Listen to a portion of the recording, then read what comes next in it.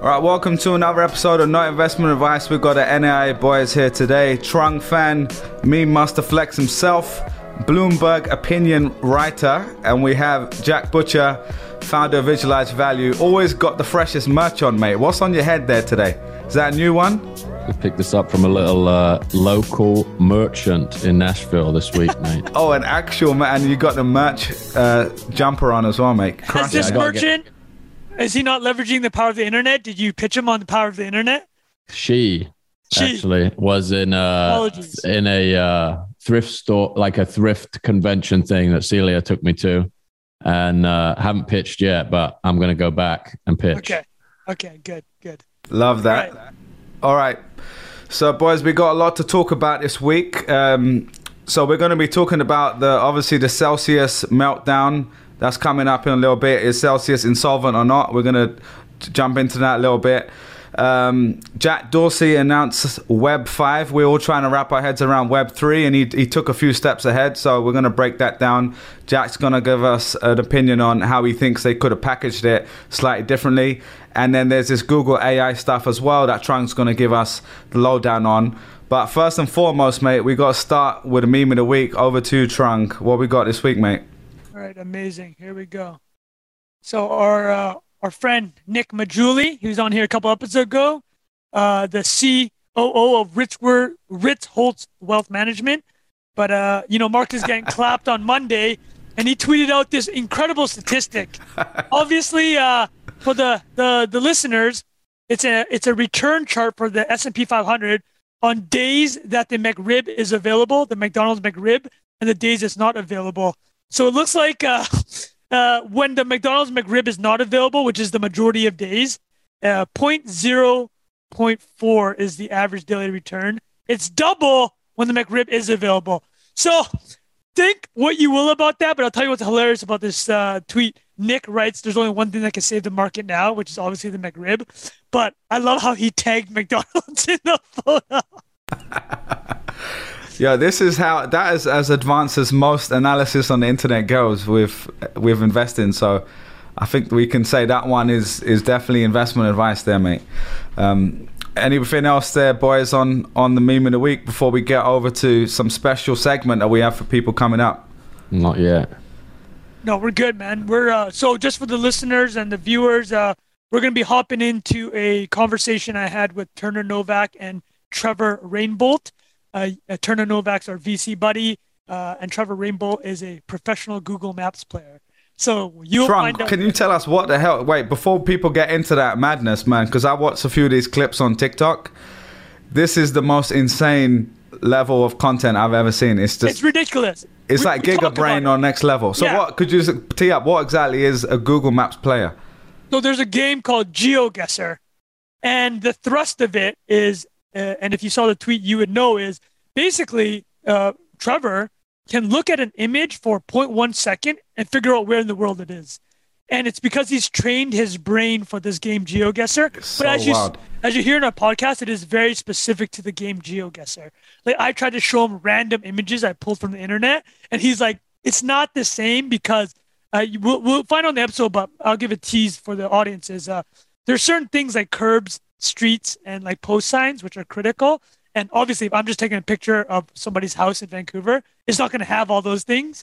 So, like, there are certain parameters, but he explains it. What I find super interesting about the conversation, and we'll drop it right after this, is the difference between the TikTok and Twitter reactions is hilarious because this content was made for TikTok. It's very visual. It's very, like, you rewatch it over and over again to really understand. Yeah, you're looking for the clues. It's like a game. Like, you're part of the game. Exactly. It's very TikTok native. So we talk about that, but then he breaks down like how he got so good at it. And he tells us he's not even like the best in the world or even close to the best. And but he explains how you can get good. But anyways, I think the listeners will enjoy it. And the reason we wanted to drop it first here is if you saw it, it was super topical in the sense of it completely ripped through the internet. We were talking, our boy Turner had 40 million impressions on Twitter on it. And the guy's got 600,000 TikTok followers. So it's a juicy edge of the internet, but as Bilal said it in our group chat, a different edge of the internet. Yeah, it's because sometimes I think people think edge of the internet is only degening on NFTs and DeFi when there's actually a lot more. Especially nowadays, we need to distract ourselves. So yeah, so why don't we go over to that right now? And if you're looking for the Celsius Web 5 stuff, hang around till after that conversation with Trung, and it's in an hour or so. We'll see you there as well. Awesome. Thanks, guys. All right. Welcome to the Not Investment Advice podcast. This is a little bit different. No Jack Butcher, no Bilal Zaidi right now, but I got two other fine guests and gentlemen. We got Trevor Rainbolt, who you may have seen from such viral videos as Turner Novak's tweet from last week that went absolutely nuclear. So just to set the table, Trevor, who has, by the way, an incredible last name, is a TikTok, I guess, celebrity at this point with 570,000 followers. Is that right? Just about, yeah. And that's in 6 months. Yeah, in just over 6 months, yeah.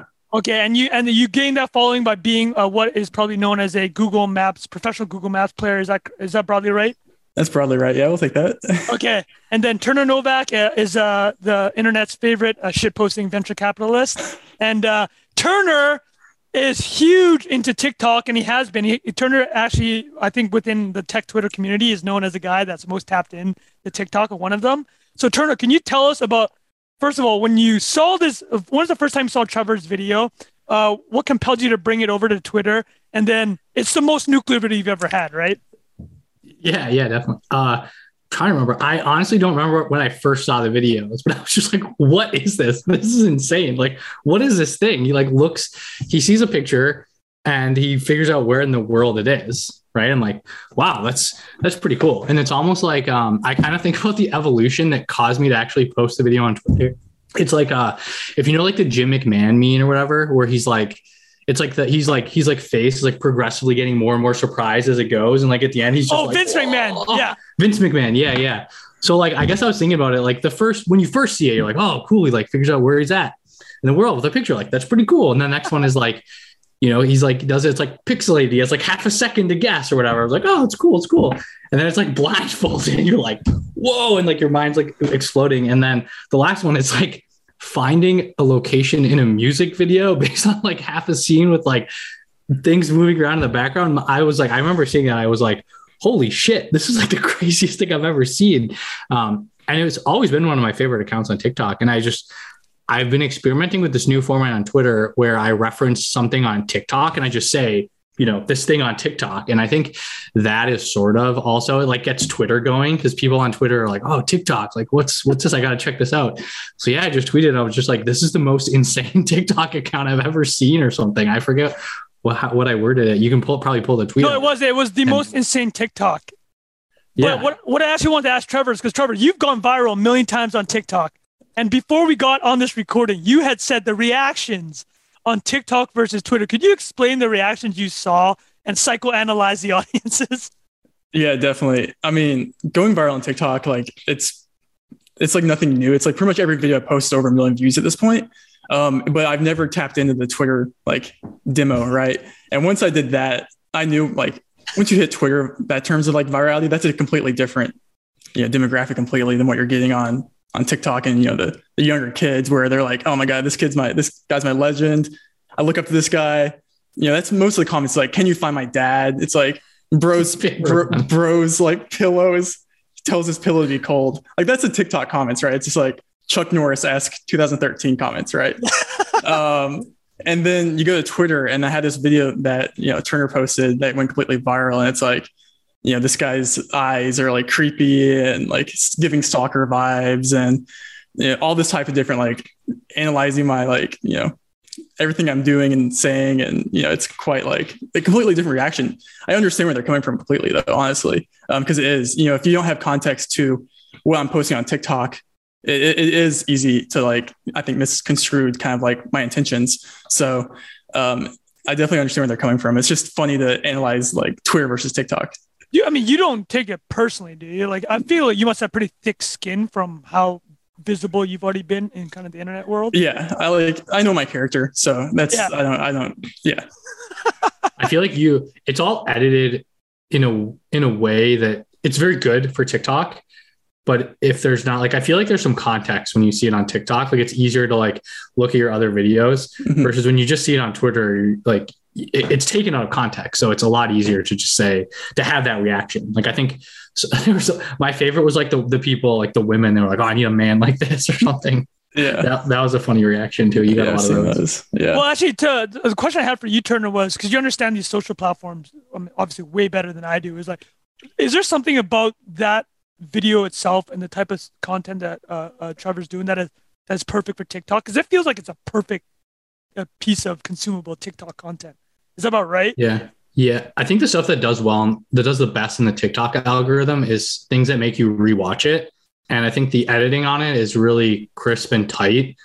So it like makes you watch it again, but then also your mind's kind of blown. Like if you've never seen it before, you're kind of like, what the heck is this? And like, I think the type of content, like the things that make something do well in the TikTok algorithm is like rewatching, shares, going to someone's profile, watching other videos, and like liking and commenting also. But I think like that type of video, just the way it's edited and just the type of content it is, just does really well in the algorithm.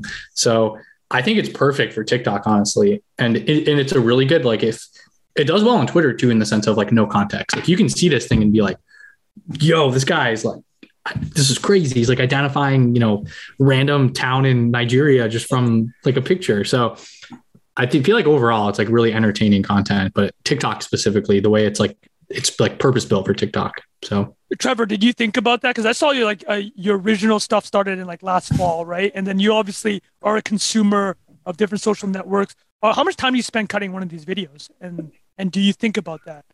Yeah, I mean, it's actually the easiest thing to do is to edit these because all I do is literally just cut out dead air. So you won't see like a single millisecond where it's like I'm like breathing, right? Everything I'm doing is like it's either I'm zooming on the map, I'm saying Nigeria, Laos, or it's always constant movement. Like I don't want like a still frame in the video.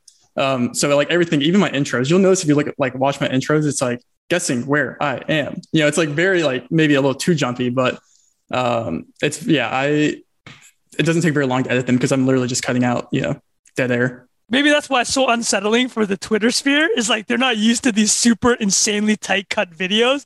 And there's, like you said, you're cutting out like every single breath between words, right? Yeah, it's especially that one. Like even like the movement on that one, it was like I was Kim Burns or like zooming in super fast, zooming out, zooming in, zooming left, right, like just constant movement. So like, yeah, I think things like that. It's definitely very TikTok-y, but well, yeah. Could we actually do something here? So I asked, and you retweeted that. So thank you. We did get a couple of images from people on Twitter. So like for the listeners and the viewers here, the thing is this: Trevor in his TikToks can identify these images within a split second, like 0.1 second is one of his challenges. So this Twitter user says this one could be tricky for Trevor. So can I turn it off now? Could you tell me where this is? This one is tricky for Trevor. Okay. But I think immediately the thing I see there, well, it was panned to the left. Immediately what I usually go off of is the road. Okay. We did have like architecture there. It felt Asian, I would say. And I think the stilts in front of the house, I usually think of like Indonesian type architecture there. Okay. So I would probably go like Indo or somewhere in Southeast Asia there, but I'm not entirely sure to be honest. Okay, so that was Taiwan. You did depict the region. Dude, correctly. Oh, dude, I was. All right, you were close.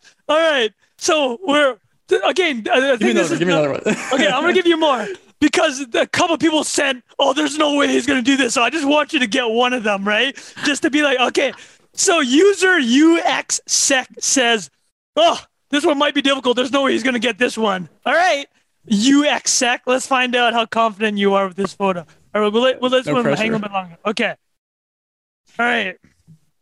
Dude, these guys are okay. So this is obviously Europe somewhere. Okay. I have nothing to go off of here though at all. Okay. Well, I'd love to hear you think through it and explain why, like your thought process. Yeah. So I mean, just immediately the foliage and this architecture is very European. It's like very tall building house here. You're not gonna find this anywhere in like the Americas or anything like that. We have a curb right here at the sidewalk. I don't know. Like it's like clipped. You can't even see the curb. Yeah. So I think this goes into some interesting points that it brings up though, right? So why don't you throw a guess out there? I'll go. Let's go. I was giving like Easternish vibes. I don't think it's like France or Portugal or anything like that. I'll go. It's not Baltic. I'll go like Romania. I'm not sure. Okay, it's Sweden. But okay. I like your thinking. I look nothing like Sweden, but right. Okay, so you threw some things out there, but when you see an image, what are the first 4 or 5 things you're looking at? Yeah, so immediately, the road is the biggest thing. That's why those are probably more difficult because they were just panned to the left and the right, where you're looking strictly at foliage and architecture. So immediately you're looking at road lines, road conditions, road length, like how wide it is, the quality of the road. You're looking at, there's bollards on the side of the street, there's signage, there's language, there's, obviously there's architecture and things like that. But yeah, I mean, immediately. And there's also things we can get very into like the meta of the game too, but that's like, what's the meta? Hit the meta. Yeah. So, I mean, Google has, laws or their own, the way they cover different countries. So there'll be things like, let's say like Nigeria, right? They use different cars in every country. So like, what car Google drove in Nigeria, which helps more maybe sometimes than actual landscape. So there's very different things where it's like, you have to memorize like when they took the footage or when they covered the actual country. So you're like, okay, you can base off the image quality of like, okay, well, I know Google didn't take coverage of this country in the last 5 years. So it's gonna be Gen 3 camera, which means like 2013. Whoa. So it's like, okay, so I know which country has like was covered in which years, and like all these different things are like calculated when you're making an educated guess. So yeah, that's the meta game. So let me pull on one more thing on the meta game, because you did mention this in an earlier TikTok. I found it fascinating. You said that you knew certain countries have privacy laws that forced the way that Google Maps kind of did the imaging for them, and that actually comes out as a tell in the videos or in GeoGuessr, the game, right? Yeah. So there's like a lot of different privacy. Like mainly, I think the main ones are the 2 main ones are Japan and Switzerland, which are like it's called LoCam. So basically, you can tell if you're in like Japan versus like or like rural Japan, let's say in the middle of nowhere, because you can like tell the camera is lower. The Google camera is lower. That's the same with Switzerland due to privacy laws. So like initially when Japan Japan was covered on Google Maps or Street View, they had too many complaints about the car being too high and looking over people's fences. So they had to recover the whole country lower for privacy reasons. Same with Switzerland. So like, there's like meta things like that where like, okay, I'm feeling low. Like the camera you can tell is low. So you're like, I'm gonna be in Japan or Switzerland. Or there's like, some countries have follow cars, like police follow cars. So like, you can always see behind you is like in Tunisia, there's like a green car that follows you around because it's just to make sure the Google Street View car isn't doing anything sketchy or whatever it may be. So there's a different, and then like in Vietnam, right? Like in the Vietnam, every single Street View coverage in Vietnam is by a guy on the bike. Yeah. So I lived in Saigon for 5 years. That pretty good giveaway on the roads there. Yeah. Vietnam's a really fun country to guess, honestly. Mainly because every single storefront has their address on it, so yeah, you can look pretty quickly on where you are. Well, how about this? I'm gonna throw one more photo, but it's gonna have sidewalks and roads and signage. Okay, no pressure. No pressure. And then Turner, I think Turner has some questions around your origin story. All right, so here we go. Okay, yeah. So immediately here, we have dashed yellow outer lines. We have so immediately, this is actually something I most recently learned. So yeah, this is an interesting one, but the dashed yellow outer lines are usually found in Ireland and New Zealand, but this doesn't look like either of those. I think more recently I saw some of these dashed yellow outer lines in Portugal, which makes me lean more towards Portugal here, but it also looks like I can't see that plate number, but the plate color. Okay. So Portugal has like a yellow rights on the right side of their plates. But yeah, I'll go, or not Portugal. It was Spain. I think they had the yellow. Yeah, so I would go Spain or Portugal there. Yeah, it's Spain. Yeah. All right, so redemption on the third one. That's fantastic, and you kind of walked through it. But I'm gonna throw the next question over to Turner. I know Turner's got a few burning his wallet here. Yeah, I guess I'm just wondering, what was the first time you ever did GeoGuessr? Like, how did you find out about it? I've like way back, like I'm talking like, so I graduated high school in 2017. And so like in 2016, I would say it was like one of those things like in the back of the class, you're like, I'm bored. Like I got nothing to do. I'm just gonna sit here and guess. And like back then I was like horrible. Like that's what I get that question asked a lot. It's like, is this like something you were born with?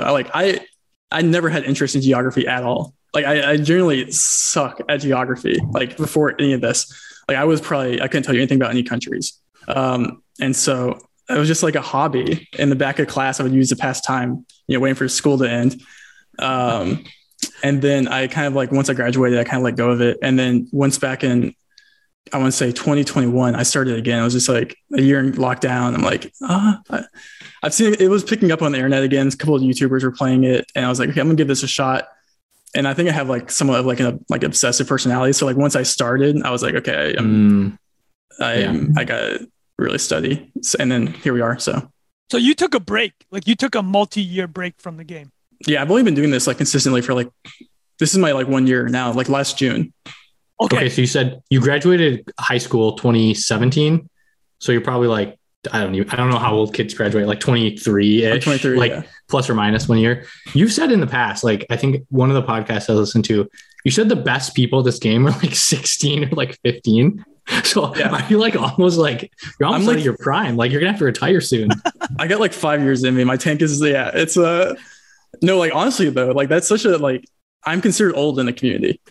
And then that's like, that's amazing. Anyone like you ever see me 1v1 or like anyone I play on my TikTok is like 15, 14, 16. They'll probably get pumped when they get featured in one of those videos. Like, do you ever shout them out?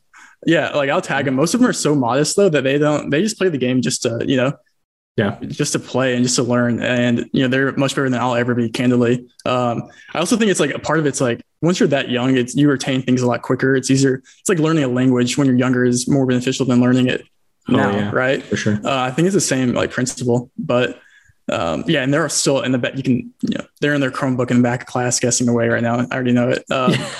Is the best player in that age range, or is there somebody in their mid to early 30s that's actually the best, quote unquote? The best player is 15. Okay. Oh my goodness. Well, this reminds me. Well, yeah, I played really competitive Halo back in high school and sort of in college. I mean, straight up, I like suck at video games now, but I was so good when I was like 16. That was like the best that I was. Probably when I was 17 was like the peak. And I think it's like that in most competitive esports, like competitive games. Like like once you pass 20, you're considered old. It's crazy. Yeah.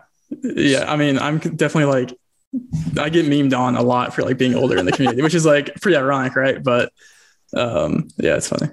Well, and you have, I mean, you mentioned in this previous podcast, I think it's profoundly pointless, was the idea of like, so you run these communities, there are a lot of discords, right? You have open discords, and how big is this community? And so like give us a sense of that. Yeah, so there's one like pro Discord where it's like, once you reach a certain level, I would say it's like, there's so much basics you can learn in the game, but once you reach that next level, there's not like, I say pro player, but there's not like, I'm not getting paid for this. It's just kind of like a ironic, funny thing to say once you're really good type thing. But yeah, I would say in like the main Discord, it's called Plonket. It's probably, I would say less than 1,000, maybe 500 to 750 active users. It does seem like a pretty niche skill that I think people think it's well, here's my question. Is it more applicable than we think it is, or less applicable? Because if you read through those Twitter comments, half of them were like, yo, when's the CIA going to hire this guy? Dude, those are the funny. I would never, like, if the CIA gives me something to work on, I'd be like, I got no idea. Honestly. As long as, like, if it's not on Google Street View, like, candidly, like, I don't know about the country. Which is, like, really sad to say. Like, there's a couple of instances where that's not the case. But, like, just candidly, like, I take those compliments as like, sincerely I do. And it means a lot, but I would be a very useless prospect for the CIA. Somebody wrote a tweet. This guy's about to get a max contract from the CIA. Yeah, I mean, yeah. Okay, so back to it's been a year then. So 12 months you've taken it super seriously. So I kind of want to get into, I need to know the daily routine. I'm obsessed by like peak performance and like how people do it. So how many hours a day are you playing or studying? And could you separate those two out? Do you actually have like binders full of images? Because I've seen the GeoHint is the website you mentioned. Mm-hmm. Do you have those like printed out and like just kind of reading them before bed? Or like, what does the training look like? That's a great question. I would say you asked me that question a year ago. It was like I was playing, like on the weekends, it was 9-10 hours a day every weekend, where obviously I have more free time on the weekend.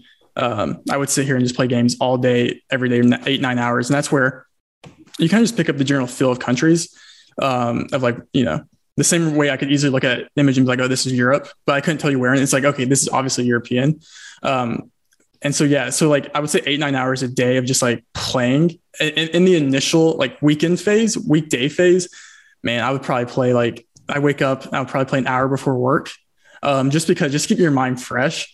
And then once, you know, I'm clocked out or whatever, I'm playing the rest of the night, probably 3-4 hours max.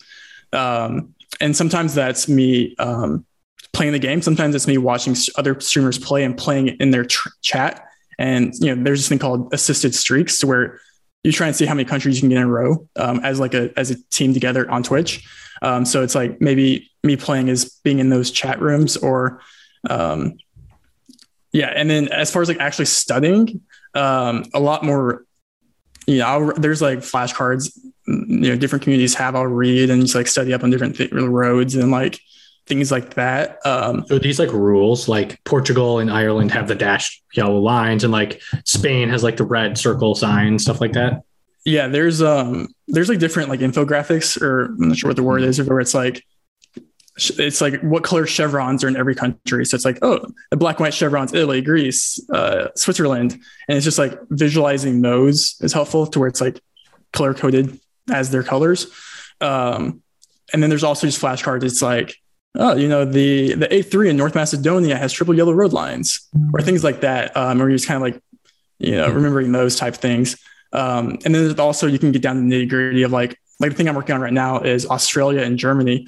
So it's like every German city has different street signs. Like trying to remember the design of every street sign in Germany, or that's just basically just memorizing street signs and what they look like in Hamburg versus like, you know, Berlin. Yeah, so it kind of reminds me of like high school where there's like each country is like a different class and you have to memorize all the random rules for like chemistry, social studies, like algebra. You just like memorize stuff basically, right? And then you're like applying them when you look at the map. Yeah, exactly. Well, here's the website that you mentioned. I loved it. GeoHints. Mm-hmm. It's literally just collections of utility poles. So for the listeners, this is a website called geohints.com. Yeah, which Trevor recommends for people that want to get involved. And I was like, who put this together? Like, who is collecting all these utility pole images? It's honestly the whole community comes together and kind of just aggregates them together. That site's great for like learning. You know, you could go utility poles, you could go bollards, sign poles, back of signs. You learn everything. So it's fun. There are some, you have mentioned, Pat, there are some very specific things to each country. What are kind of like your favorites that come up to the country? Yeah, I think my favorite and most practical thing that I wish was more common or even common in the US is, I mentioned this in one of my TikToks before, but Hokkaido, Japan, North Japan Island has these these pointers, these arrows that point down to the road lines. So when it snows, you can see where the side of the road line is. And those are only found in high dense snow areas in Japan, mainly Hokkaido. So like you don't swerve off the side of the road. Like that's something like, right, like, it's very practical. Very practical. Like Canada should have those probably somewhere. And so like things like that. It's like, okay, if you see those arrows, you're going to be in Hokkaido, Japan, more than likely. Some different regions of different countries have different guardrails. Learning your guardrails is a big part of countries too. It's like A type versus B type. And then so that's one. There's like a lot of different state specific ones. Back of Oklahoma stop signs. There's different signage in like South Carolina. But a lot of the time it comes down to like license plates, like Vermont screen plates or different things, wide lines like Arkansas, Mississippi, Oregon, Washington have like wider road lines. So it's like very, those are probably some of the ones off the top of my head, but it gets pretty specific. Yeah. Turner, do you have questions around the type of country types that he liked? Yeah, I guess. Are there any countries that are just really hard? I feel like you did say this on another podcast, but any that are so hard and then any that are just like really easy, like you get it every time. Yeah. I've answered this question so many times and I always have a different answer because it's actually I've heard it. I've heard and read different answers. Yeah. I'm just like, I don't know the answer. Every time I say it, I'll go back to my community and be like, guys, I think I messed up this answer. I'm like, I really wish I said this instead. Like I said, Russia was the easiest. I was like, so embarrassed. I'm like, Russia's not the easiest. And so I've thought about this. I've given it some thought. I think the easiest is Netherlands. Okay. Oh, wow. Why is that? It's just the most distinct, flat, and obviously, or not obviously, but the license plates, the only country that uses yellow license plates on the front and the back of their plates. So it's like super distinct. If you see yellow license plates front, back, you're going to be in Netherlands. It's probably one of the first things I learned on GeoGuessr. And plus with the architecture, it's super distinct. And you can just guess anywhere in Netherlands and get a high score because it's so small. Oh yeah, that's true. So like you get those when you're speed running high scores, you're like, yes. I would say on the harder side, Indonesia. Like, so there's ways like identifying like what, like where you are in the country versus like what country you're in. So like maybe Indonesia is really easy to identify. Well, maybe not, since I thought it was Taiwan earlier, but Indonesia has so many different islands and it's so big, right? It's massive, that it's kind of hard to tell where you are within the country. It's super hard to learn that. Something I'm working on. Russia is the same way. It's like, am I, in Eastern Russia, like near Mongolia, or am I, near, Lithuania? Because a lot of times it looks similar, especially because they use the same road lines and everything. It's kind of, it's hard. I think you said similar about US too. Similar thing where it's like, it's just so big. Yeah. And it kind of all looks the same. Yeah. And I have this like ongoing joke that Canada is like my downfall right now. And it's not even a hard country. It's just, I suck at Canada. It's like my Achilles heel. I don't know why I'm so bad at it. It's like this ongoing joke. It's like, Newfie, not again. Newfie. The Newfie one kills me. Yeah. It sucks because like you guess like Manitoba or somewhere in the middle of Canada, and Newfoundland's like 1,000, 5,000 miles way out, like kills your score. Yeah, it's jokes. Yeah. So Canada is like kind of like I probably should spend time learning Canada right now. And there's like an ongoing joke, Mike, but like part of it's like, I don't want to learn Canada. It's kind of a fun joke that keep it going. Yeah. It's like, I suck at Canada. That's my niche. Maybe we'll rub off on you. We're both Canadian. I think we mentioned that. So maybe this will help. Just this talk. This will catalyze it. I had a couple more quick ones. So the other one I wanted to ask was Turner asked about the difficult countries. Oh, the gaming. So, man, you mentioned that there's not the monetization opportunities right now, because we're not giving up yet, are not great right now because there's a lot of cheating. So people that haven't had the chance, a lot of listeners haven't had a chance to look at the GeoGuessr. So it's all done remotely, I guess, now, obviously with the pandemic. But couldn't you create like tournaments where everyone's in the same room where you could take the cheating away? Like, is this in the cards? Have you talked about this?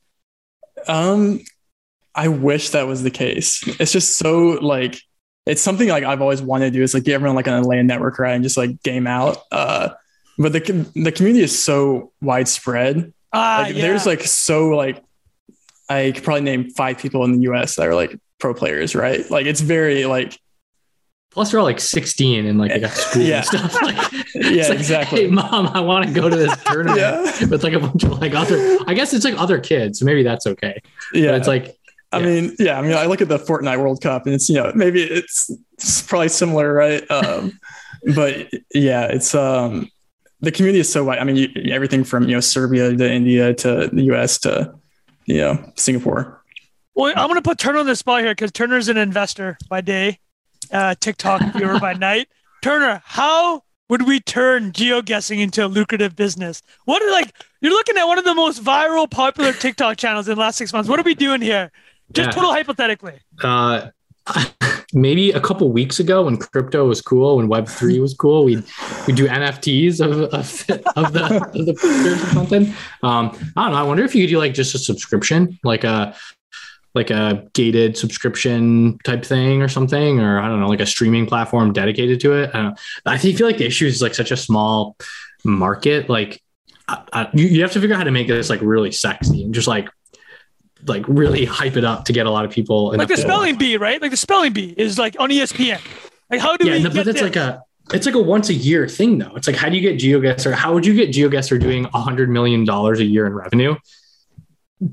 Like, I don't know. Yeah. That's a tricky question. Like the first step would be probably making viral TikToks that get people interested in it as a whole and realize it's a thing, and then like start to increase awareness and adoption. I don't know. Separate subscription type thing could be interesting. I don't know. NFTs, whatever, crypto stuff. There's probably like an opportunity. I don't know.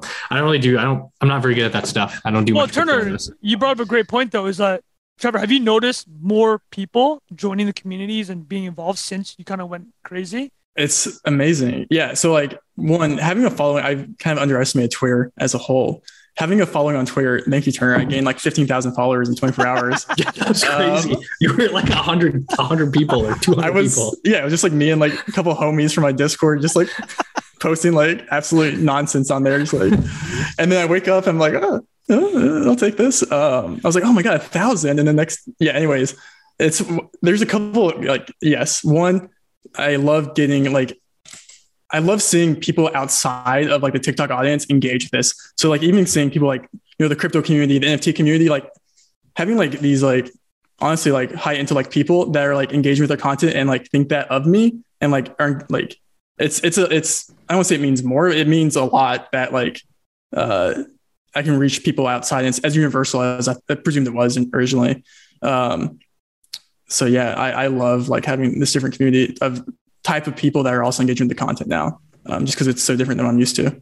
I think we can get Elon to reply to one of your videos. You did a Mars one, right? I did Mars one, yeah. Yeah, I think we need to make that blow up, because I don't know if you saw, but I mentioned this to Turner yesterday, but I don't know if you went through the quote retweets on that viral tweet that Turner did. By the way, for the listeners and viewers, Turner got 38 million, probably 40 million impressions on that now. Yeah, it was 40 million impressions on that tweet. It's absolutely bonkers. It's like half the Twitter user base. Who knows how big it is? Because like Elon's all like, oh, it's all bots. But probably like half of them are real people. I don't know if you saw this, Trevor, but the head of Tesla AI retweeted the video with a comment. Did you see this? Oh, I saw that, but I didn't realize who that was. So this guy runs Tesla's AI. How crazy is that? And he's based, so for the listeners, I'll read it out, but basically the head of Tesla AI is like, I just found out that there's professional Google Maps players. I wonder if we could train like a machine learning algorithm to do the same thing.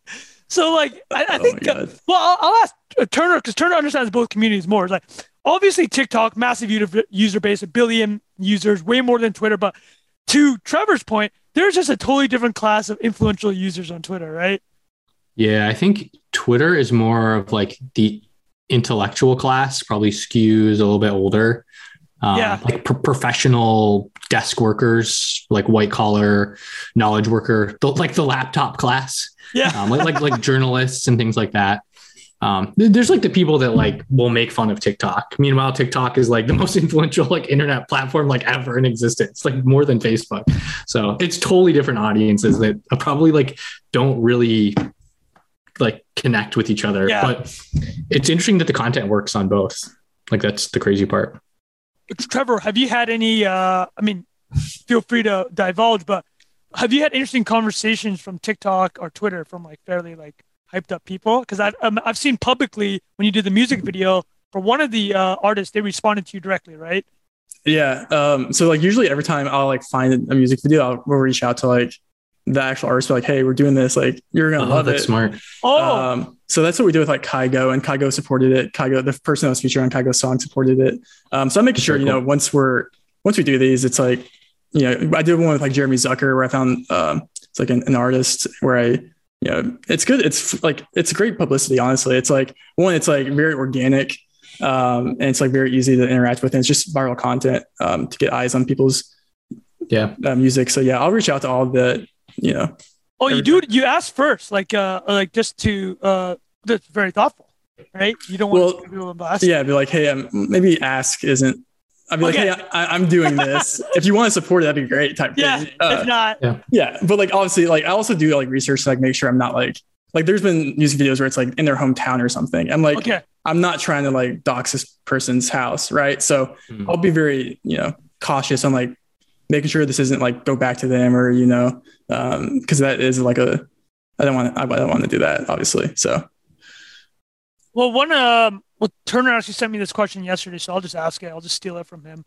But I was going to ask you a question regarding the most liked quote retweet, which basically said that you were showing people how to become a stalker, right? Which is kind of whatever. I know that you saw that too, probably. But the broader question, which is another one that was very popular, was people. What do you feel? And this is just comment, not specifically about your video, but in general, of oversharing on social. It's stuff like this is like, listen, people can get found, right? Like what would be your response to that? And just maybe general recommendation for the community and the world. Yeah. I think my first response is like, one, I'm actually really glad that this side of Twitter had like opened my eyes to this type to where maybe normally I never had really thought about in that way. So like, I'm honestly like glad that they opened my eyes towards that. Like people probably do this with bad intent. I don't do it with bad intent. I do this just because it's something I enjoy doing and I have a passion for geography. But that doesn't mean someone else will. So like one, I'm glad that I actually have this new, like, obviously I was always super careful around like what I'm doing and I was pretty cautious and, cognitive of like posting streets of like someone. But yeah, so that, and then as far as like oversharing on Twitter, or oversharing in general on social, I mean, it's actually, you can get a lot of information, like from very little things. I'm a human, right? There's probably AI and there's probably so many different, Google Lens now, you can use Google Lens and it can scan something and identify what that is a lot easier than I can.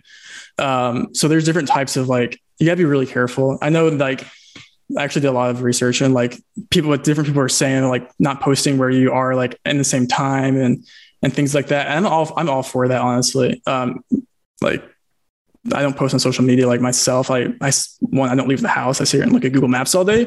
But like, if I was to leave the house and post something, I would probably not, Hypothetically, if I was to touch grass, I would touch grass, post myself touching grass after I did it. So, no, I'm all for like that kind of awareness, honestly. And I think my video, I know there were some people saying that I'm like teaching people how to stalk or do different things like that.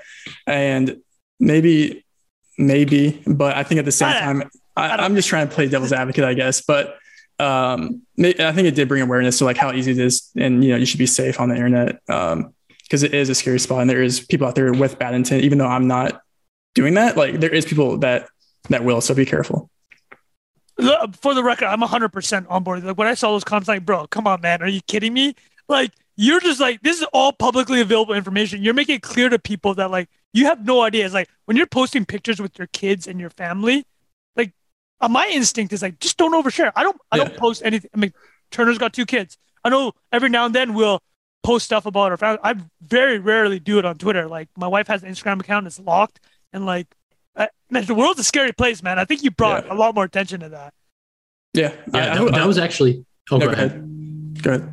Well, I was going to say, like, I didn't realize like the most quote tweeted, like liked quote tweeted response. It had like 157,000 likes, which is like almost as much as my original tweet was talking about that. I was like, Hulk, because I muted the tweet like pretty quickly. I muted it because my phone was blowing up. It was getting quote tweeted at least once a second. Yeah. So I had to mute it.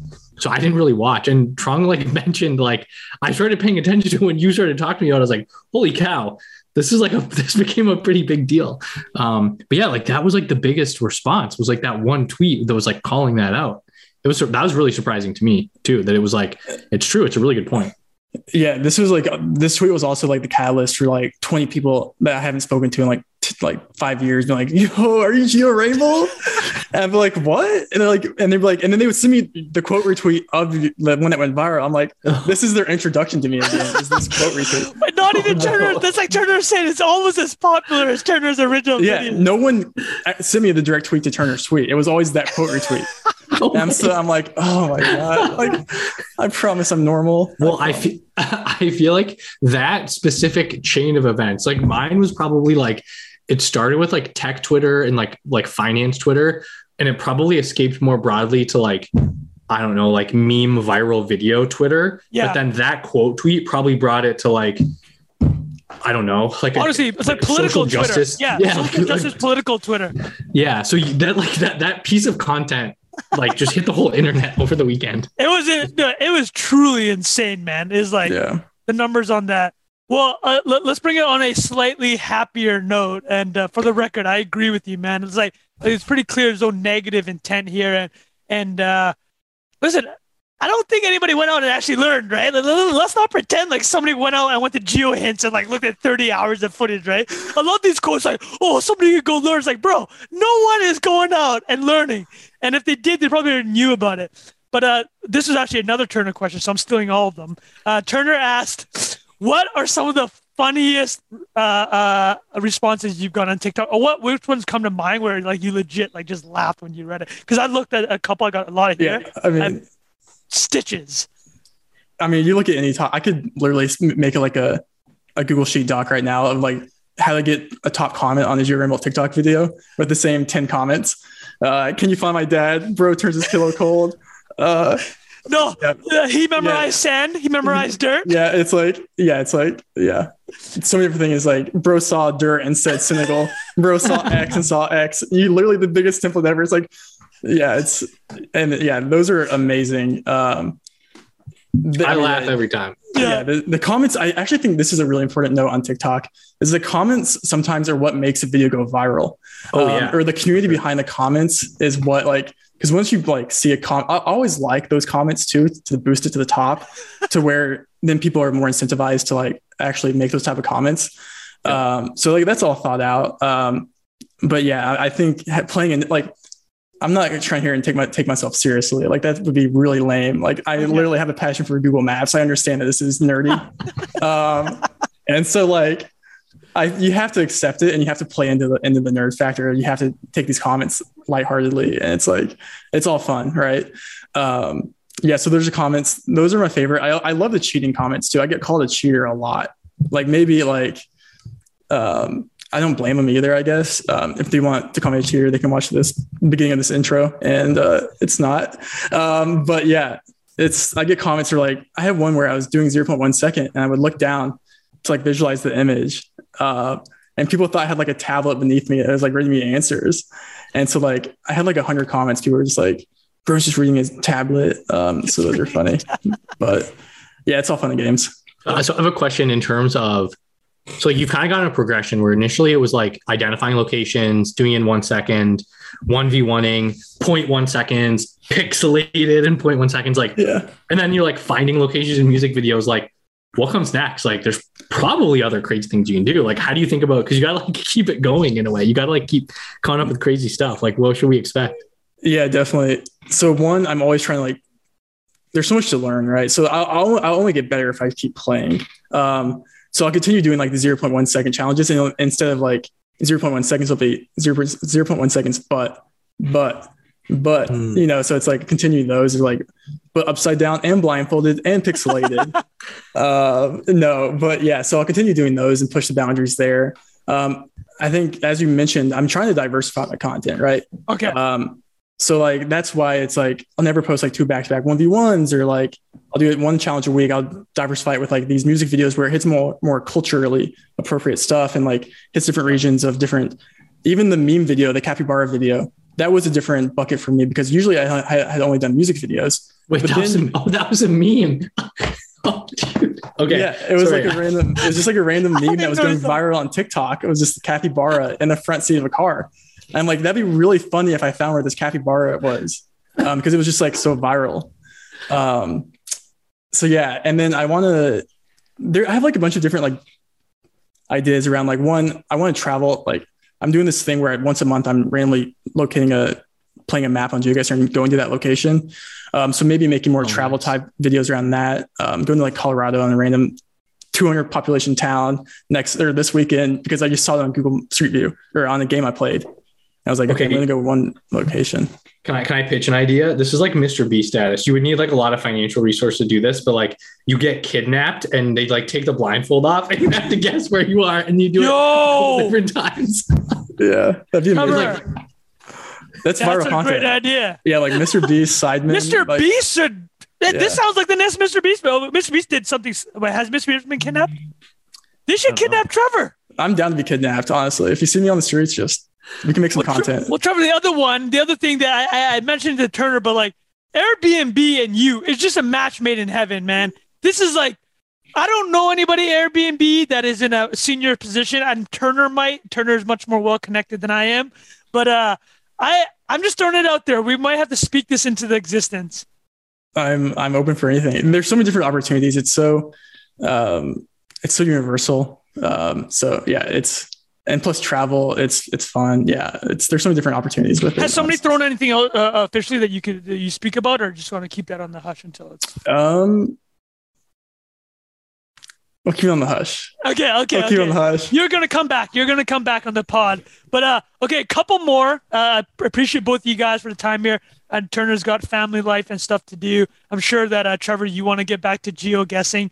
But so my first comment was the other popular one that I saw that I had here was bro knows Victoria's Secret. That's a popular comment. Bro knows Victoria's Secret. And bro drove the Google car. That one kills me. Yeah. All right. So the last kind of questions I had. Oh, this was the question I had was so you mentioned a lot of the geography side, and you're learning a lot about the countries. Have you moved into learning about the histories of the country? Because I'm a history buff, right? Mm-hmm. And for example, I know 3 of the top places you want to visit. You mentioned was Laos, Singapore, and Iceland. So Singapore has a crazy history, right? Yeah. Have you started diving into the histories of countries? I more recently than I have before. I like, as I'm guessing now, I'll just have like random like documentaries playing on like tabbed just because it's like kind of autopilot, you're just like so where I'll just have like different. Yeah, I'm learning. This is something I've never been good at. Like history. Like I want to be more educated on, honestly. So I actually candidly don't know very much about, besides basic high school history from an Arkansas education. I don't know if I know as much as I want to. So I'm continuing to try to educate myself. You're young, man. You're young, and you're going to be able to do a ton of reading. I guess then, wait, Turner, did you have last question? Last question. Maybe. Ask you have that one. You like, I think early TikTok, like all the early comments are always like, you don't do anything on a Friday night is basically what they say. So my question, have you ever done this like as like a party trick or like as like a date like type of thing? Yeah. Or no? So one, not like unprompted, I'll be like, hey, you want to see me guess Lithuania in 0.1 seconds? Yeah. Look at this. No, I get like recognized sometimes in public and people like fact check me, be like, hey, like, I'm, where is this type thing? Be like, oh yeah.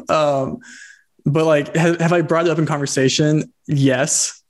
But if, on your like, Tinder profile. It's like, I have like on my profile somewhere, it's like, I geek out on geography, I think is what like it's like a Hinge prompt or something. So it's like it's a conversation starter if they ever want to get there, but it's quite the bold thing. It's quite the bold thing to start with, I think. I can identify anywhere in the world in 1 second. That's a good.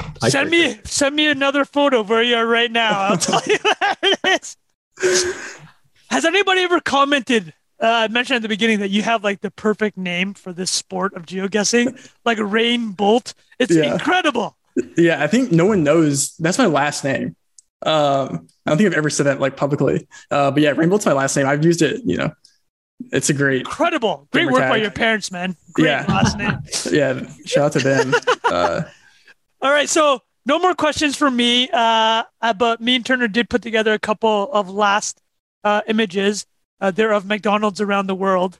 So I'll give my best shot. Let's do it. All right. Can you identify the following McDonald's? Can you geo-guess them, Mr. Rainbolt? Here we go. All right, here's one. Okay. Oh, here's bro. So this is what we like to call, unofficial Street View coverage. So it's a different type of game, definitely. When it comes to, you don't have things like the car and like what is covered in what. I mean, this is pretty standard. I feel like this white sign right here on this building reminds me of like Spain or something like that. But yeah, I'm not entirely sure, to be honest. Because you need it sounds like the roads and sidewalks and signage are huge. That's beautiful. It's Google Street View is like usually the expertise more than anything. All right, I got two more here. I got some streets and curbs for you, man. Wait, Trong, right. where was that one? Budapest, Hungary. This is the last one. Oh, this is somewhere in the U.S. Okay. Probably Nice. Arizona or something. There you go. 4 times the charm. You nailed it. It's Arizona. What was the giveaway for that one? It looks like a capybara had most recently been there. No, I don't know. It's just vibes, I guess, the deserty vibes. Right, the telephone pole in the back helps. All right, this is actually the official last one, not McDonald's, but this is can you tell us where this is? This is next to the crater of this is where me and Elon are finna be. Yeah, that's Tatooine from Star Wars. So they filmed that actually in Tunisia. But really? That's funny. I love that. I get it now. There's certain things that have to be like game legal, right? Like the street, the curbs, and the signage. Otherwise, you're just playing random pictures on my desktop. Yeah, it's definitely different. Like I'll get DMs all the time where it's like, where am I? It's like some random photo. It could literally be anywhere in the world. Yeah, I'm more than happy to like pull up my street or like play a couple games on stream real quick because I can hook it up to my webcam. Yeah, let's go. Let's do it, man. Let's get I don't want you feeling like you got hosed here by coming on this show where we're no, dude. It's all like that's part of it, No, let's pull it up. So this is the main map of Plate. I get asked a lot, do you just memorize every location? The answer is no. That would be a lot harder than actually doing it. As you can see, there's 50,000 plus locations here. So yeah, we'll play just standard game here and I'll walk through it. So immediately here, we're going to be somewhere in like Eastern Europe. I immediately want to go, we have winter coverage and then we turn to Gen 4 coverage, which means we're going to be in Bulgaria. So yep. Next round, we're going to be in France. What just happened? Look at the picture. I didn't see the picture. This should be Italy. We have black on the back of the sign. We have black, white chevrons. Yeah, it feels pretty. And if we look at the car here, we'll have a short blue front plate. It means it's Italy. This is such a it really does. The streets matter so much, right? Yeah. So this is South Africa, maybe Lesotho, Eswatini. This mountain feels more Lesotho to me. So we'll go Lesotho. I'm not entirely sure. Come on. It was Lesotho. Oh my goodness. This is Canada. Okay. This is the age old question. Can I nail Canada here? Wait, how do you know it's Canada? Road conditions. And we have a single yellow road line in the middle here. Road conditions, those shitty Canadian roads. Yeah, exactly. Actually, hold on. My family actually has like a beach cottage up around Lake Winnipeg in Manitoba. Zoom in on that brown sign. It looks kind of like the sign actually that we use or that we had. We're next to Peachland Lake. Peachland Lake. There, you're right. It's BC. Oh, BC. It actually says in the sign. Yeah, we ruined it. Oh well. There you go. This is my saving grace. Does that count? Like, does that count? Like, can you zoom in and actually read the sign and like the city? Well, got it. Yeah. Okay. So usually I'll play a game where it's all fair. Obviously, if you don't Google it. So this is gonna be Malaysia, I believe. It could be Borneo Island, Malay, which is this island right here. That'd be a pogger's guess. But yeah, I'll just go Borneo Island, Malay here. It was Borneo Island, Malaysia. So we had the double white road lines. This is gonna be Malay again, more than likely. But this is interesting thing about this is that we're driving right. Wait, see, this is very interesting. Amazing. I actually don't know where this is. I would probably go Malay or Indo. And then I look at the telephone poles and mainland Malay has like a black sticker on their pole. But I think these pole tops are more Indonesian. So I'll go I'll go like East Indo or something. I'm not entirely sure where this is. Could be Malay. It was Sulawesi in Indonesia. So yeah, I'll play one more game here. This is the US. Probably Northeast somewhere. I cannot just how fast you're just. It's the US. It's the US. The US is US. You know, we count those. Bro saw dirt. Said it's the US. Bro saw dirt. This should be like over here in Thailand somewhere where like the soil gets red. It could be Cambodia, but yeah. And then this should be looks like Mexico. Oh, so fast, man. Yeah. So you can see there's a big discrepancy between like looking at McDonald's that's like unofficial versus like what I've like, different things like that. But yeah. Well, guys, thank you so much. That was incredible. Redemption. I really appreciate that. Yeah, I can sleep at night tonight. Yeah. I didn't embarrass myself in front of. But Trevor, where's the best place to find you? Well, more recently, you can find me on Twitter at GeoRainbolt, TikTok at GeoRainbolt, Instagram at GeoRainbolt, across the board. Maybe more YouTube long form content. That's a goal here soon. That's just Rainbolt on YouTube. Like more teaching? Yeah, like just walking through, like even just like things like that. Just like, I'm in Malaysia because of this poll, or different long form things like that to educate the mass. Yeah, and people here probably know Turner from his tweet. So that's at Turner Novak. That's CK Turner Novak. Just a K. TURNERNOVAK. Okay. Twitter and TikTok. I'm not as a big deal on either, really, honestly. But I'm like the side, maybe like the second most interesting. Actually, honestly, probably the third most interesting person on this podcast right now to follow. So Trung, you have some good stuff too. I appreciate that, man. But you know what? When Trevor drops his thing he's being hush about, hopefully we can follow up with him. Yeah. That'd be amazing. Keep in touch. Guys, thank you so much, man. That was amazing. Sweet. Have a great evening. All right, welcome back, everyone. I hope you enjoyed that conversation with Trung. How fucking wild was that, boys? All right, let's get straight into the stuff from this week. I'm going to give a very high level on what happened with Celsius. Jack's going to talk about Web 5 from Jack Dorsey. We're going to talk about Google AI situation. So boys, look, it's been crypto winter, like very, very hard. It's all been pretty tough. Like the Telegram group, people have been sharing some funny memes and some funny stuff in there to keep us alive, but it's been pretty terrible. Like we did a whole episode on bear market. We saw Terra collapse, go to zero, which was an incredible, like in a terrible way moment. Felt like Lehman Brothers in crypto. And Celsius right now, as of today's recording, which is Tuesday, it's still technically around, but let me just share the announcement from them, and I'll explain what Celsius is in a second as well. So let me just share my screen. Can you guys see that here from Celsius's tweet? So it says Celsius's network is pausing all withdrawals, swaps, and transfers between accounts. Acting in the interests of our community is our top priority. Our operations continue. We'll continue to share information with the community more here. All right. Obviously, this has blown stuff up. So a high level on what Celsius is. If you guys have heard of BlockFi, Nexo, or any of these platforms, Celsius is kind of the OG one from my understanding. They're a place where you can deposit your money, whether that's stable coins, ETH, Bitcoin, and a bunch of other crypto, and earn interest.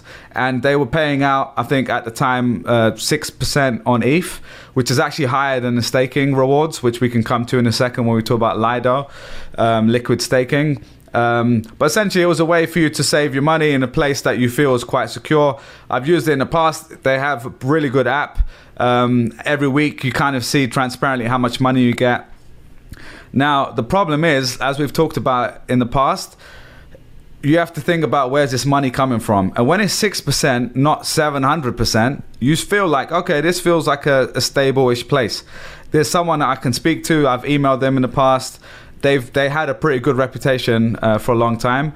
But what started happening since the Terra situation, there were murmurings on the internet, and we've shared these threads with each other, where people are saying how exposed was Celsius, how exposed were BlockFi, and all these centralized players, right? And they came out and said, well, we're not really that exposed, we're going to be fine, etc., etc. But that was just the first kind of scratching the surface, what people were worried about.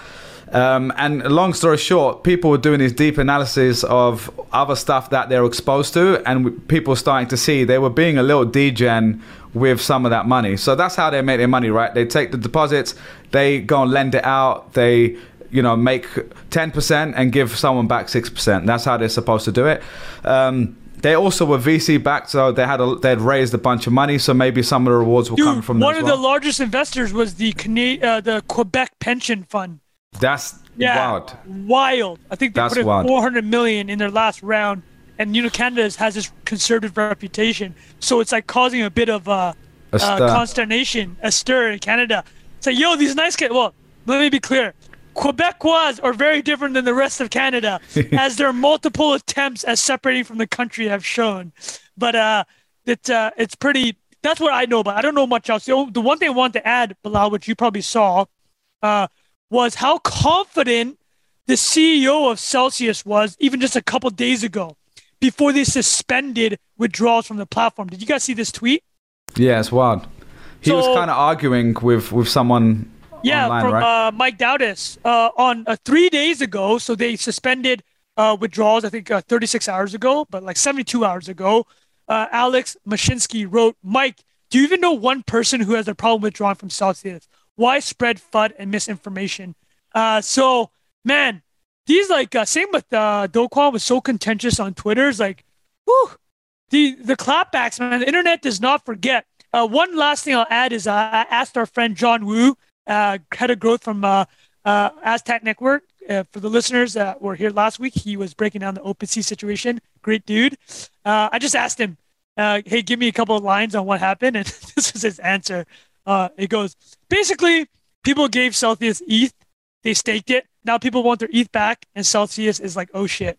Because you can't unstake the ETH for 2 years. So that's a great summary, and he did a great thread. I can share that in the show notes as well, where he goes through step by step, which we don't need to go through today. But that is kind of the crux of it. There was kind of two parts. If you've given them ETH, they were staking it. A lot of it seemed to be on Lido, which is like the biggest place where people do something called liquid staking. Now the problem is you can kind of do some stuff with that, but like you said, until the merge is complete and all that stuff, you're not going to be able to unstake that. So it's locked up, and now when people are trying to get their money back, you've got an issue. The second thing is they have had, again, this is all alleged at the moment, so I don't know the full details. There's screenshots people are sharing from the blockchain where you can see that they're in certain pools on these big DeFi platforms like Curve, Aave or whatever. And you can see that they were basically buying on leverage, essentially, right? Like they're leveraging all of their positions. Degen, I believe you said they're doing degen stuff. Still some degen stuff, exactly. So that now, so we don't have the time to go into every single part of it, but the point being, there's a bit of an issue here. So they sent an email to everyone and basically said, you're not going to be able to take out your stuff. They didn't give even a timeline, right? And obviously this is one of the biggest players in the space, so it's had a negative impact on lots of crypto. Other things. Let's zoom out. Let's talk about exactly. crypto. So Log, Bitcoin and ETH have hit their lowest, numbers. They're down. Since. So I'll give you the number. Late Monday, so we're recording afternoon Tuesday. Late Monday, Bitcoin hit as low as 20,800, maybe even lower. Lowest since December 2020, down 70% all-time highs. ETH is down 78% all-time highs when it hit the lowest point was at 1075. So let me throw some questions just because Jack's been awfully silent. That portfolio is probably crushing him right now. Not too happy about it. But the obviously the Celsius stuff not helping. Michael Saylor is under fire with MicroStrategy. He obviously borrowed against his Bitcoin holdings at MicroStrategy to buy more Bitcoin, which we've laughed about. But he has a margin call where it's puts more collateral at 21,000. However, he put out a statement. He says basically they are confident and comfortable. Granted, this is coming from officially from MicroStrategy. They said they can go down as low as 4,000. If that's like the real, that's the end, is basically how he's framing it. So, I love Jack's grin. I love Jack's grin. Well, I want to know exactly what that means. So there it is. Jack, everything. Oh, and Coinbase laid off 18% of its workforce. So we're the whole this thing. This is the FUD segment of the new FUD segment. Winter is coming. all this talk, Jack, onto you. You've been awfully quiet. What do you want me to say, boys? I think I don't know, the Terra thing. I don't even know the Celsius product. Is there like a return? Is there like an APY built into that, Bilal? Like a promised return? Yeah, but it's dependent on what crypto you've deposited. So they had deposits. They also had loans, so you could borrow. You could, keep your collateralized assets, take a loan out on it. Actually, really pretty good rates. It was basically like DeFi, but a centralized version. So there's an app and an email address that you can email and stuff like that, versus using a MetaMask wallet on one of those platforms. So there was always risk. Like the old saying is, not your keys, not your coins, or whatever. And that's exactly what's happening here. Is if you didn't have full custody of it, you might be screwed right now. We don't know the finale of it. Yeah, I feel like all of these products are like the corporatization of the protocol, right? It's like trying to build something on top of it. And there's like some element of like phantom returns, or like it's predicated on the market moving in a certain direction versus like what the protocol actually does. So I've never really, I played around with some of those things just to try and understand them, but always stop short of like putting a significant amount of money into them, because I just don't have the conviction that what is being said can be fulfilled over the long term. It's still like such a delicate dance between this thing being a like very nascent technology that enables like new technical experiments versus a place where you should park all of your, or a massive portion of your wealth. And like, obviously we've talked at length about this, like our different positions or our different abilities to allocate to it based on like where you're earning money. If you're like converting money from a like state currency into this and then experiencing it go down 80%, it's a very, very different experience than earning Ethereum and earning dollars and like siloing those two approaches off. I don't know if we like we'd have to catalog all the statements that we've made on this podcast, but I think like the idea that like, I think some of the positioning of some of these protocols is irresponsible in a sense that it's like such a tiny market, right? It's still an experimental thing. You could also like say the opposite of that statement with how volatile like equity markets have been over the last couple of months. But I think what these things have in common is they kind of garner a different level of trust based on the messaging, based on the like allocation of huge funds. And I don't know, I think it always confused me where the yield is supposedly coming from. I think like the hopeful outcome of this stuff happening is like, you just go back to basics and like you have to build products, right? You have to build things that people will pay to use. And like Ethereum block space is a product. They sell, I don't know, 5 million bucks of it, 10 million bucks of it a day. Like, why do we need to build all these like brands and banks and shit on top and like you're essentially funding a hedge fund. You're right. Yeah. You're basically putting money with a hedge fund and thinking that they're going to outperform you.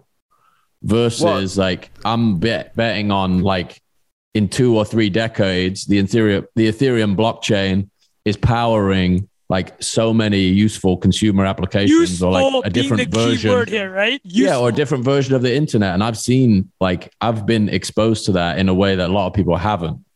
Like I've definitely like transacted on marketplaces that are native to Ethereum. It's not replacing my savings account. Like that's just not. I don't know. I think even for somebody who's like very comfortable with a massive amount of risk, that side of it it always felt a little like, I'm unsure how. This is not an FDIC insured that's situation, that's a key part right? of it. If you've got your rent money in a protocol like that, but again, I don't know where the responsibility lies. Like if there are like, it's obviously, I believe in personal responsibility. It's your responsibility, but at the same time, the messaging around this stuff is so, I don't know. That's the madness of the crowds, I guess. People kind of assume that, like, I think there's a bunch of examples been pointed to on Twitter in the last couple of weeks where people say like, hey, I've found this thing, or I think that there could be risk of these guys being beyond their obligations in a couple of weeks, and they just get laughed at, or they just get like ignored, versus like, I don't know, like I said before, the protocol itself is where the value, like where the L1 of value, if you'll excuse the pun, is like, unless you can really demonstrate like what it is you're building on top of that and be transparent about where that value is coming from, I don't really understand how you could attract an ungodly amount of capital. Yeah. So I'll agree with you. The only thing I would say is I'd point to some of our previous conversations about how the space will evolve, and how basically we can't be expecting people to put a kettlebell with your keys on it underneath. So that's one level, and so I would argue that a BlockFi or a Celsius or a Nexo were creating that consumer friendly UI essentially, which didn't really exist. Like a MetaMask wallet is not anywhere near, that's an opinion, but for my mum to sign up for an app and press a few buttons like she's used to doing and use Face ID is very different to an email address versus like, hey, write down these things on a piece of paper, and if there's a fire, like, you're kind of messed up. So like that would be my only kind of rebuttal to that, is that that's the kind of value add they're trying to create. Is there's this thing being created, this actual utility driven DeFi world, or whatever you want to call it, and they were giving access to people to some of those returns in a more user-friendly way. But again, the risk was always, like they're not FDIC insured, and that's basically the biggest one, right? And let me rebuttal because I love your point. I love where this has gone, and I love that you pointed out how we've talked about it before, right? Because we have many hours of conversations about the crypto space. Yeah. My rebuttal to your rebuttal is kind of meeting the two in the middle. Is just because you have to be the interface and you're building trust for retail investors like your mom, even myself, right? I barely use as much as you guys do, as far as like, you just have to be so responsible. You have to be so good and don't get over your skis in like 100%. Right? It's like, I don't know. Did these people put it into degen stuff? Like, were they massively leveraged and trying to make just a little bit of a spread for themselves, or more than they should have? I guess we'll find out. And there's suggestions that is the case. But I mean, if you're, to your point, you're trying to onboard people, and this is why Coinbase, after everything that's gone on with them, there's a lot. They admitted themselves, we overestimated by quite a bit, like how much runway we had, right? And as like a company in kind of this bull market, and they've had to make some big cuts, and obviously they've rescinded offers, which is Bilal, you worked in big tech. Rescinding an offer to a big tech engineer is like unheard of. That doesn't happen, right? Yeah. It could be like, oh, we have a hiring freeze, and we're not going to hire new people. Right. If you've made an offer, that person might have moved across the country. Like, there's a lot of things that have happened. I saw they pulled 300,000 offers for like product managers, and like they have to like now. What they're trying to do as recompense, to your point, is like they're giving their lawyers to people that were going to come to the United States, right, on visas, and can't do that anymore. That's wild. Yeah, that's so sad, like, man. There's a lot of negative here, like, but like, what I will say about Coinbase is that they obviously spent a lot of time trying to interface with regulators, right? Like that was kind of the entire pitch from the beginning for Brian Armstrong, and I don't know if they've kept that pace or if they're still on that exact track that they've kind of set out the case with. They're going to be the interface with the crypto world and like the existing financial political system. But I'll just tie a bow on this by saying, to Jack's point, is like, yes, there's personal responsibility, but the messaging, man, like they didn't stay true to their promises. Yes. Like their one line was that unbank yourself, always have access to your coins. But in so many words, right? So don't try to sue me for saying the wrong phrase, Celsius. But from what I've read, that was one of their, they did the memes of like how it started, how it's going. And it was like, oh, we're promising this, whatever. And now the email of you can't take your money out. So I completely agree with what Jack's saying as well and what you're saying. I just would say that like there are legitimate reasons to create a better experience for people that, like Coinbase is another example. You can go on a decentralized exchange and use like these native platforms and buy and sell different things on there, but they're not as user-friendly as logging into Coinbase, and they don't have all the legal things set up, right? Which we're going to need. Whereas Coinbase, as we've talked about, is also doing stuff with their reputation that are not great in terms of listings, right? Yeah. They're listing a lot of very questionable coins. So let me throw this in, because I saw it in the Telegram chat. So why don't we put a bow on the crypto winter with this one? How do you guys feel? Oh, okay, first of all, are you hodling? That's the first question that we saw in the Telegram chat. Yeah. Number 2 is, how are we feeling about ETH BTC 10 years from now? Like, what's changed, if anything? So, Bilal, why don't we go with you first? Yeah, I mean, the honest answer is yes, I am still hodling, unfortunately, but unfortunately / fortunately, because I'm sticking to the same thing I said 6 years ago whenever I bought for the first time. And it's always really shit when things drop 80%, of course, but it's not the first time that's happened.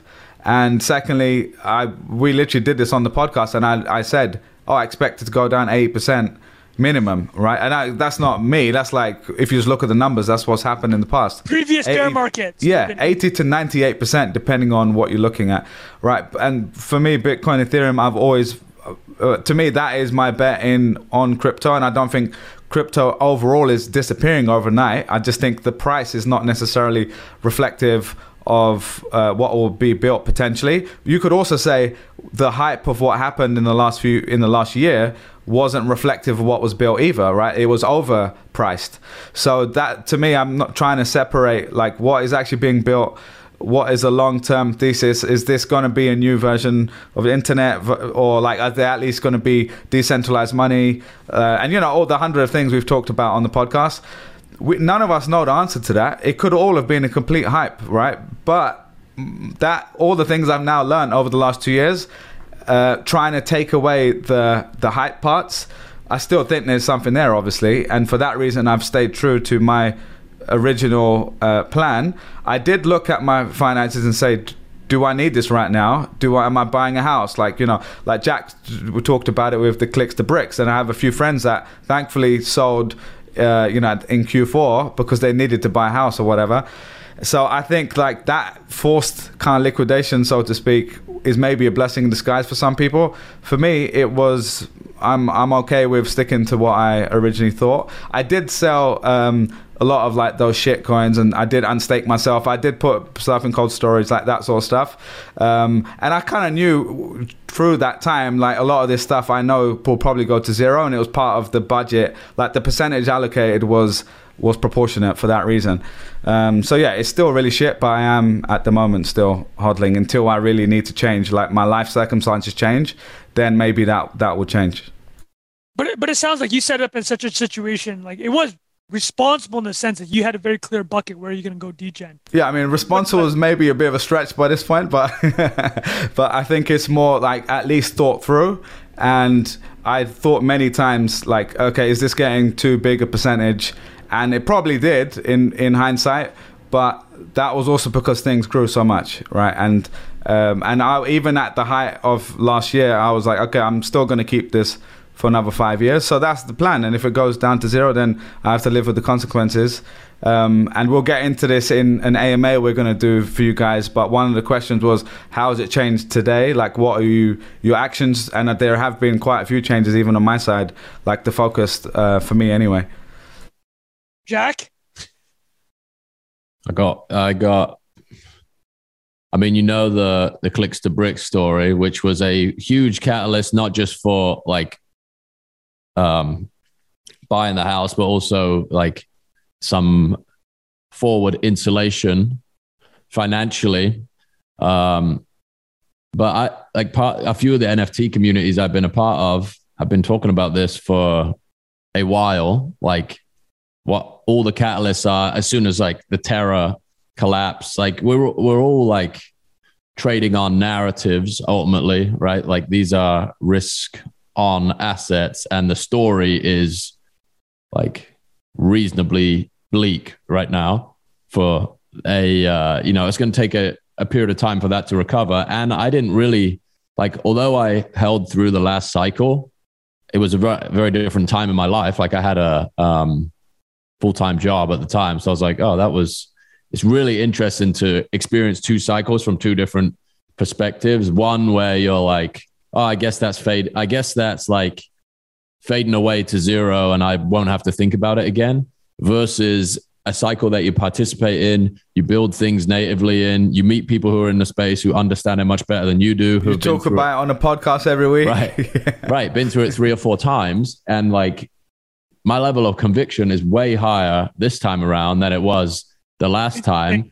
And I didn't sell last time because I was like, well, I'm in this at this point. It's like, it's not life-changing amounts of money to the point where you have like, you change the directory of your family's life. It's like maybe you live a little nicer for a couple of years, but it's not like, exorbitant sums of money. And that's still reasonably true relative to like business income. It's not like, it's not like you could go and like live and never think about work again. So that's like my frame for it is it still has this outsized, there's this outsized upside that still exists.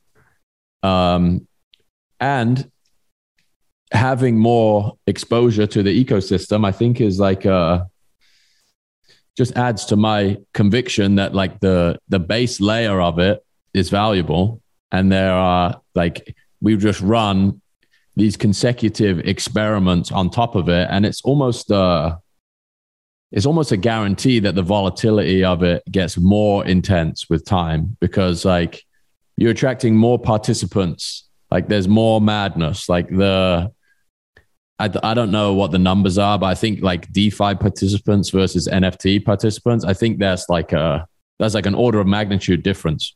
Am I right in saying that? I don't know. The NFT markets, like the NFT markets are that much more, like had that much more consumer adoption or that many more new entrants. Yeah, probably. Yeah, I don't. So it feels to me like each one of these cycles, there is like catalysts for more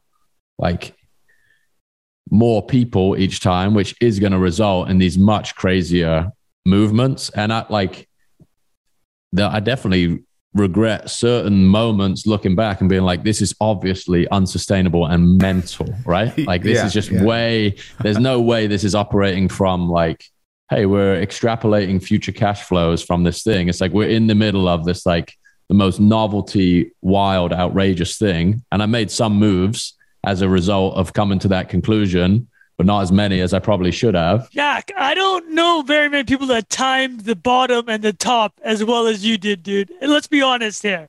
Well, I think that's another interesting thing is like hindsight 2020. Sure. But your instincts were right though. Yeah, I think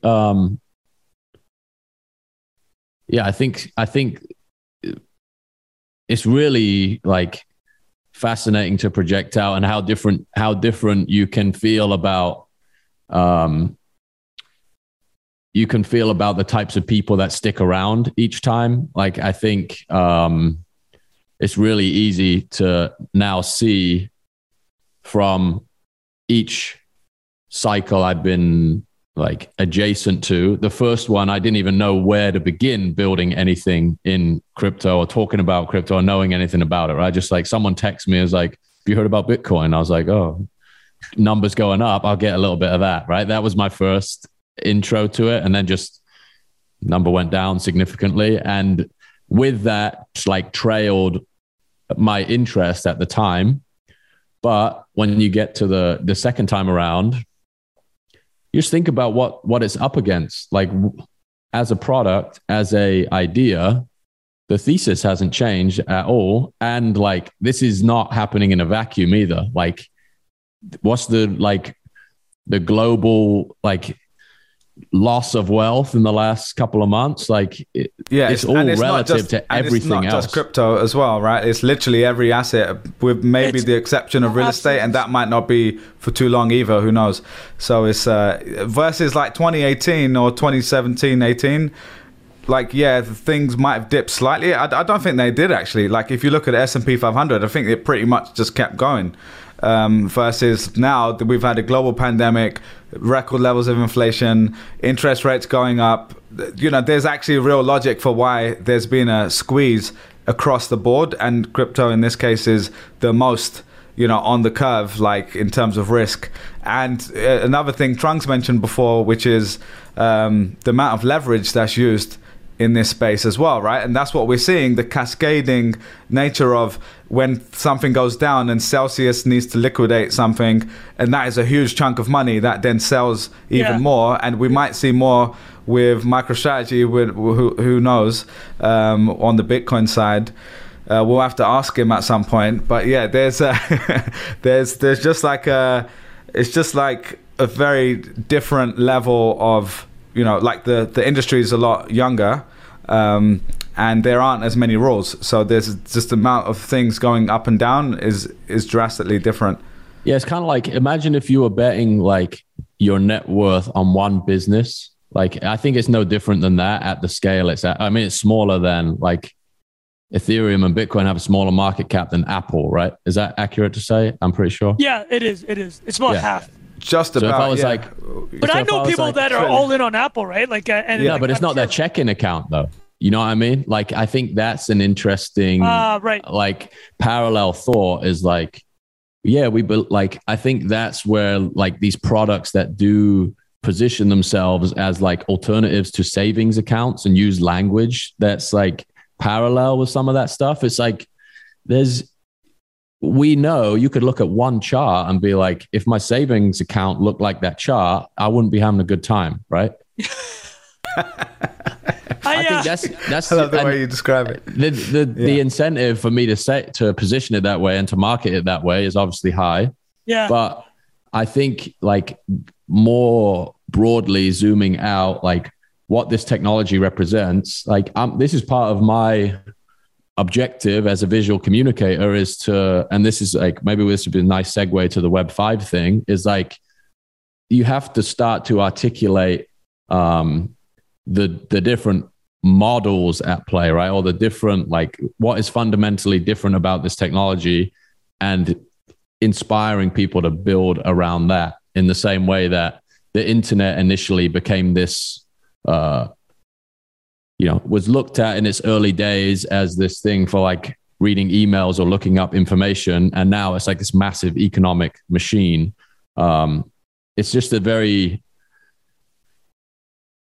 a very delicate balance, because I think people are trying to build products that have this like certainty element to them when the technology is kind of too nascent to make some of those promises. And maybe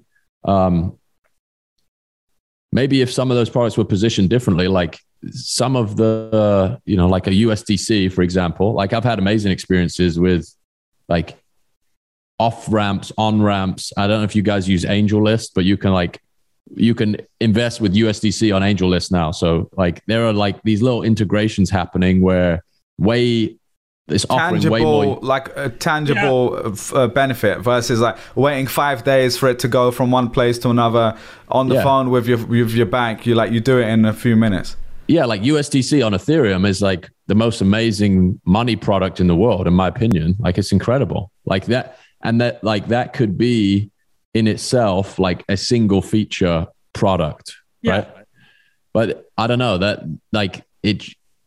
So I read a tweet the other day. I don't know who to attribute it to, but it said like most of these crypto funds are just like sophisticated moon boys, which I thought was like a class way to frame it. Yeah. It's like there's this weird like chicken and egg. Like, thankfully, we're not in a position where we're trying to get people to buy into a fund that requires us to like. Well, not requires us to, incentivizes us to generate a return. Like a lot of these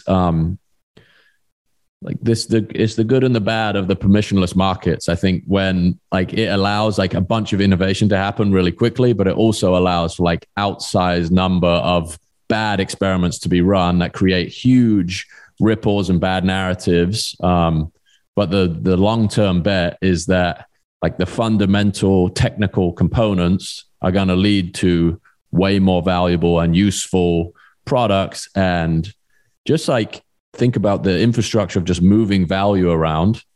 That is like every part of the global economy.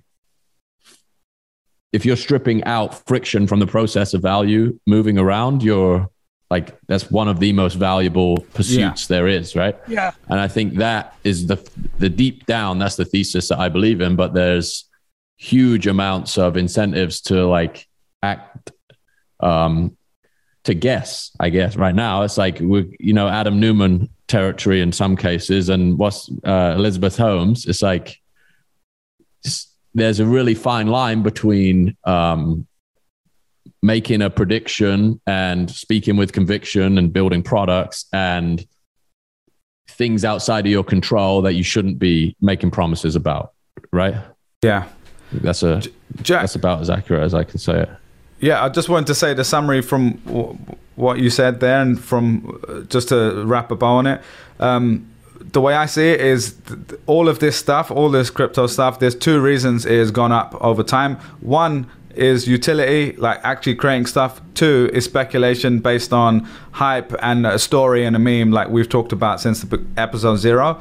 The question has always been, what proportion is it on the pie? Like, is it 10% hype and 90% utility, or the other way around? I would argue it's probably the other way around in most cases. Maybe Bitcoin and Ethereum is closer to like 60-40 or something. And so like your example there, saying like taking friction away, there's a clear utility there. I 100% agree with. In the same way, I agree that Apple, Google, Amazon, and 100 other companies are amazing companies. The question is always, though, the second question I ask is, how much is that worth, though? And the valuation part is kind of where I think the market is deciding right now. So long term, yeah, the idea, to answer your question, Trung, the ideas I don't necessarily think have changed. But I have to divorce that from actual valuation and me putting a significant percentage of my own money into it as an investment. So yeah, let me actually answer I'll answer it then. I am hodling because I've been like everybody on this call and listening clapped really hard. I probably had more that I ended up putting more into crypto after, like, literally from this podcast when we started from 0 with you guys moving in. I probably put it up to a higher percentage than it should have been. Having said that, from the beginning, because I've been through a couple of cycles where I got spooked, like as an equity investor, and sold when I shouldn't have. I'm just like, I knew that I was going to hold. So it's June 14th when we're recording this. I still haven't looked at my actual portfolio this year.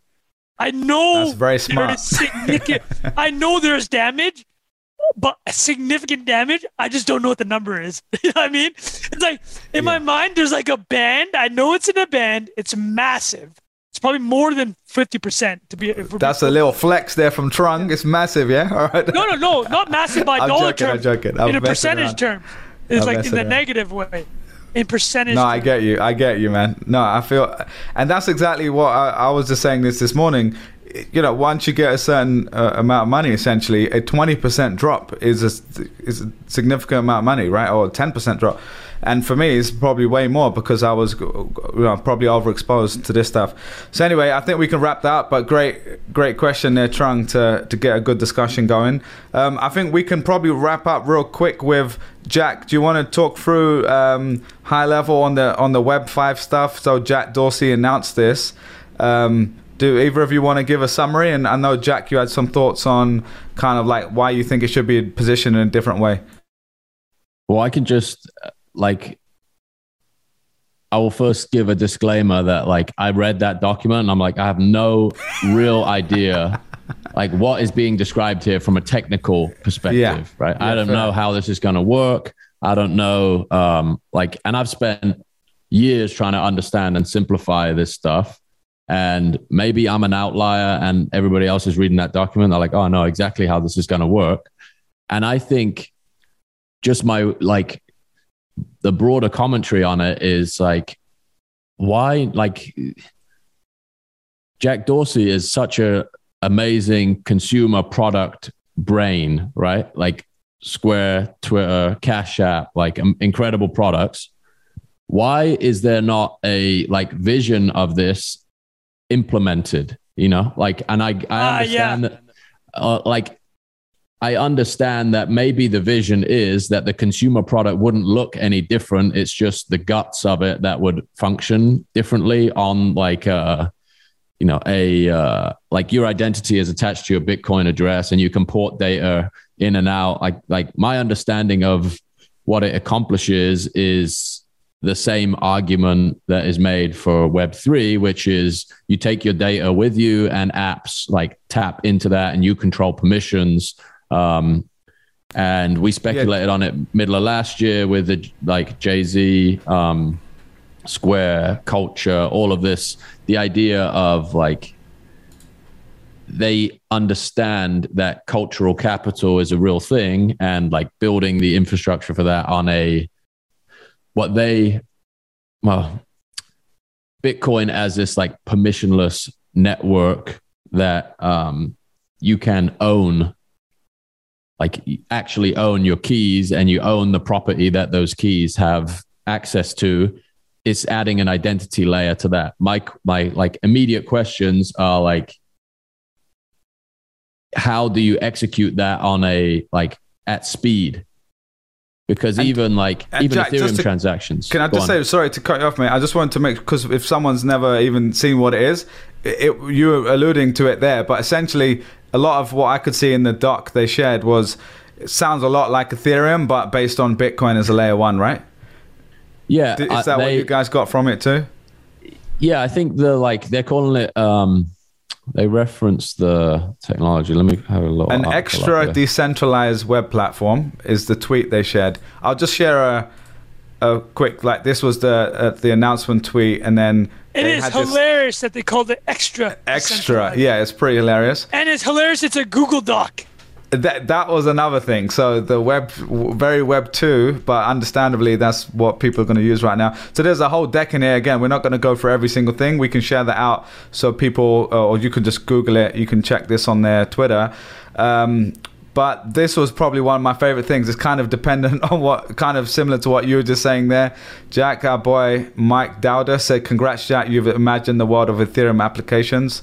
Because this, like when I read this, it says control your identity. Alice holds a digital wallet. Essentially saying Alice, this scenario, Alice can take her identity with her using a wallet, which is something we've talked about on the show before with Ethereum login, right? Is the kind of idea we explored.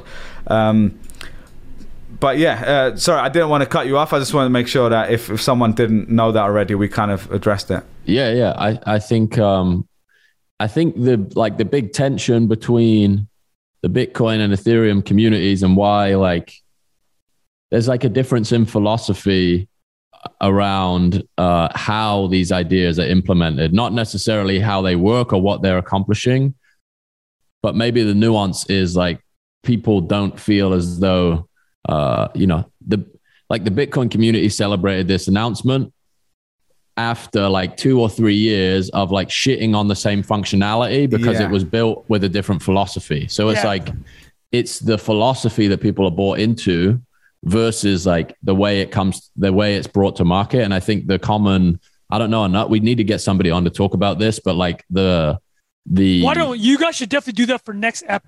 Do you want me to hit up that guy? Or we could try. Yeah, maybe we'll chat about somebody to basically explain like it in detail.